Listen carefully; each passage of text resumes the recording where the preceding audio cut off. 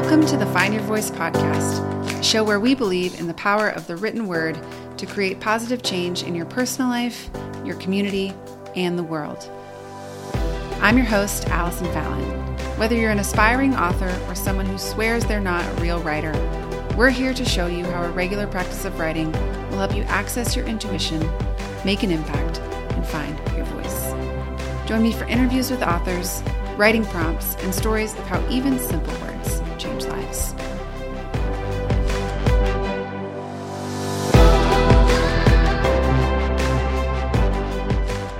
Happy Monday, writers. It's time for your weekly writing prompt. Today is Monday, March 16th, and your writing prompt for the day goes like this. What are you anxious about right now? Make a list of all the things and be specific. Now go back and write about how you can respond productively to each concern. How can you create a healthy relationship with your anxiety? Now, obviously, in the present moment, as I speak these words and as you listen to them, there is one main thing on my mind as I'm talking about anxiety, and that is the coronavirus and the terrible impact it's having right now on the health and economy of our country.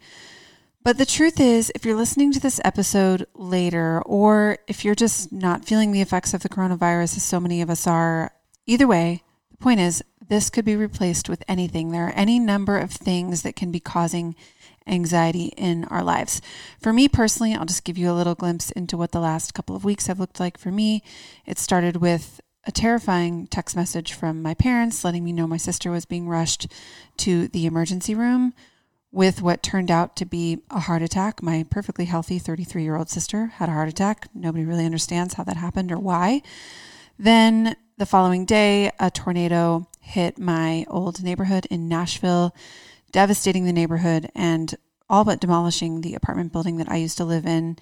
And this kicked up a lot of anxiety for me. I couldn't help but watch the drone footage and think about what that might have been like if I had been living in the building at the time. And then, of course, within a couple of days, the coronavirus hit. And not only is there the fear of all of our personal health and safety, clearly, but then also my husband works in live events, and left and right, every single event that they had on the calendar through at least the foreseeable future has been canceled. So this has had a tremendous impact on me personally and on our family system. And also on top of this, I'm currently pregnant. Some of you know that. So heighten all of this with pregnancy hormones. And this week has been a reminder to me of how important it is to continue to cultivate a healthy relationship with our anxiety, because the truth is, our anxiety is not going anywhere. We can't avoid it. We can't avoid the situations that exacerbate it. So we have to learn to live with it peacefully. And yes, I understand what an oxymoron that is. We have to find a way to make peace with our anxiety. Now, for me, it's been the things that I just listed, but for you, maybe it's been something totally different. Maybe you're worried about a child's safety or well-being, or maybe you're worried about a loved one who is in a high-risk population. Maybe for you, it's about money. You're wondering how you're going to pay your bills this month or next month or the month after. Maybe you're feeling lonely and you're worried you're going to be alone forever. Maybe you're having a crisis in your own personal relationship and it doesn't have anything to do with what's going on in the world right now. Or maybe you're having a health crisis in your family. Whatever it is for you, the question for all of us is the same. The question is, how do we respond when things in our environment get stressful? How do you want to be? How do you want to respond in a time of crisis? And as a friend of mine says, are you the kind of person who I want to call when I'm in a crisis? I always think that's such a fascinating question to reflect on. Am I the kind of person who people want to call when they're in a crisis? Can I keep calm? I heard a friend and longtime friend and mentor of mine, Donald Miller, say this week on his Instagram stories that there are really two things that great leaders need to do in crisis. And the first one is that they need to stay calm, which seems simple enough. But the second one I thought was so important too. And really the challenge is doing the two of these things together. The second thing that we need to do as leaders in a crisis is we need to have empathy. So we need to not only feel the stress and anxiety that we might feel in our own lives, but we also need to relate even if I'm not experiencing personal impact because of what's going on in the world, I need to relate to the many, many, many people who are. And if you ask me, this is one of the most difficult balances to strike, because in order to have empathy for myself and for people around me, I have to tap into my heart energy. I have to drop out of my head and I have to really connect and feel. And in order to stay calm, I have to be practical and reasonable and balanced and centered. These two things are challenging to do together. And maybe for you, you're in a place where you find yourself thinking, I want to stay calm. I want to be the kind of person who someone calls in a crisis. I want to be the kind of person who keeps my head on my shoulders when things go wrong. And instead, I find myself feeling incredibly anxious.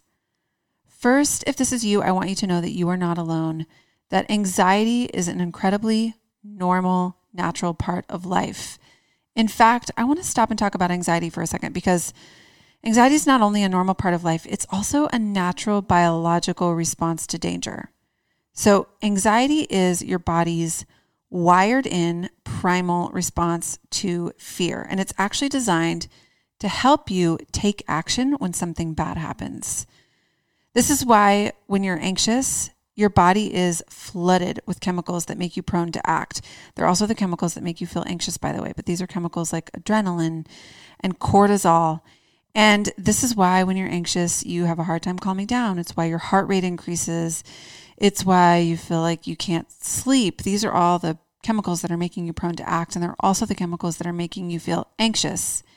And despite the fact that anxiety can be helpful and that it's necessary in a time of crisis, anxiety also, you know this, causes you to lose focus on what really matters. I don't know if you've been in a situation where you feel really anxious and you think, I just can't focus on work right now because all I can think about is this other thing that's going on in my life, my sister who's in crisis, or my relationship that's in crisis, or the coronavirus that's sweeping across the nation, or whatever it is. Anxiety also causes us to contract. By that I mean the opposite of expand. So that contraction, imagine if you were in a car accident and you saw the car accident coming from a ways away, you probably would tense and tighten your muscles, which is a natural response to fear.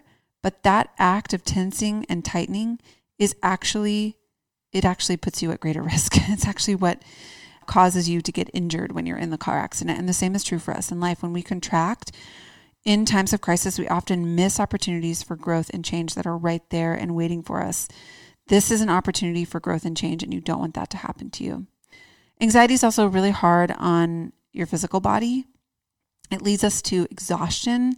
This is really ironic in light of our current situation, but anxiety also weakens your immune system.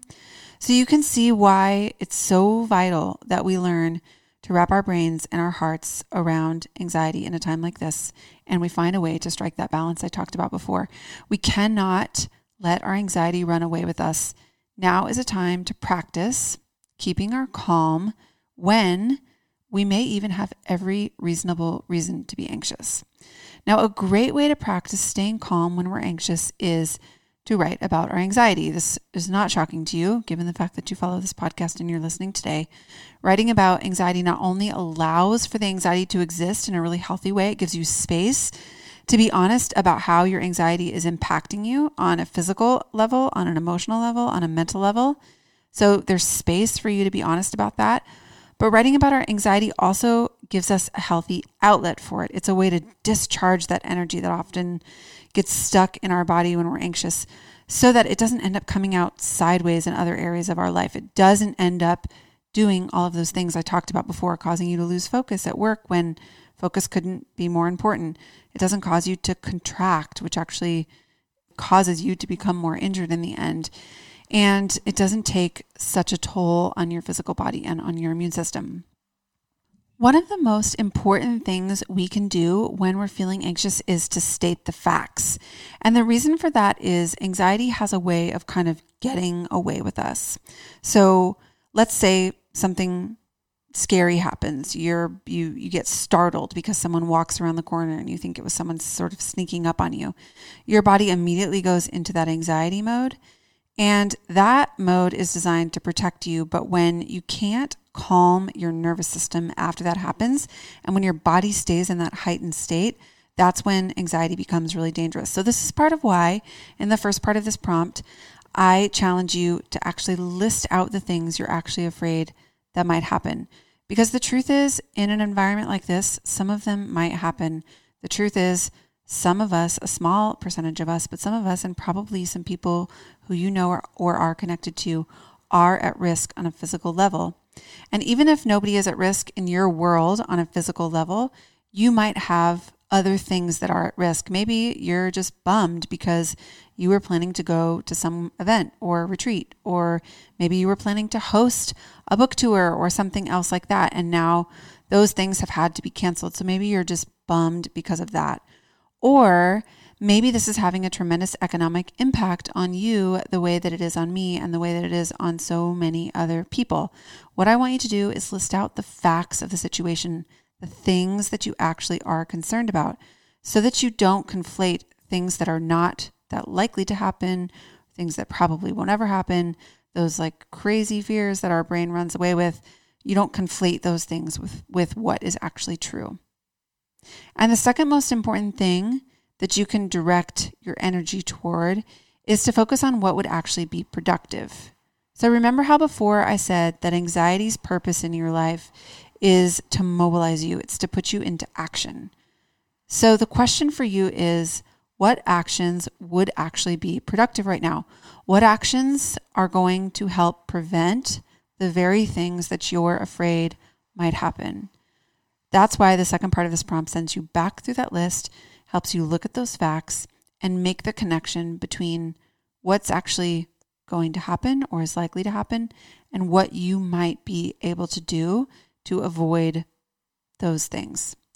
Now, chances are there might be a gap between what might happen and what you can do to prevent those things.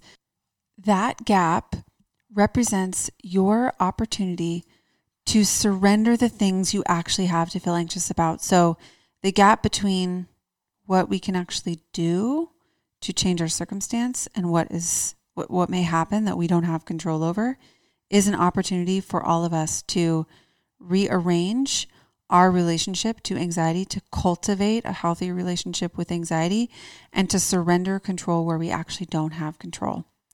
So list out the things that actually might happen that you're worried might happen. List out the things you can do about it. And then with the gap, with whatever's left, see if you can learn to cultivate a healthy relationship with anxiety. Ultimately, doing that is the most productive thing we can all do right now. I hope this writing prompt helps you this week, or really any time that you're feeling anxious, to see what's true about your situation, to determine meaningful ways forward, and to stay hopeful in a time that is full of concerns for everyone. We're in this together. You're not alone. Writing will help you see that. Until next time, happy writing. Thanks for listening to the Find Your Voice podcast. We hope this inspires you to pick up a pen and start finding the words that will change your life, your community, and your world. If you liked what you heard today, share with a friend, rate and review us on Apple Podcasts, and if you haven't already, check out our website, findyourvoice.com. Subscribe to our Monday Motivation for free and get inspiring writing prompts in your inbox each week. Until next time, happy writing.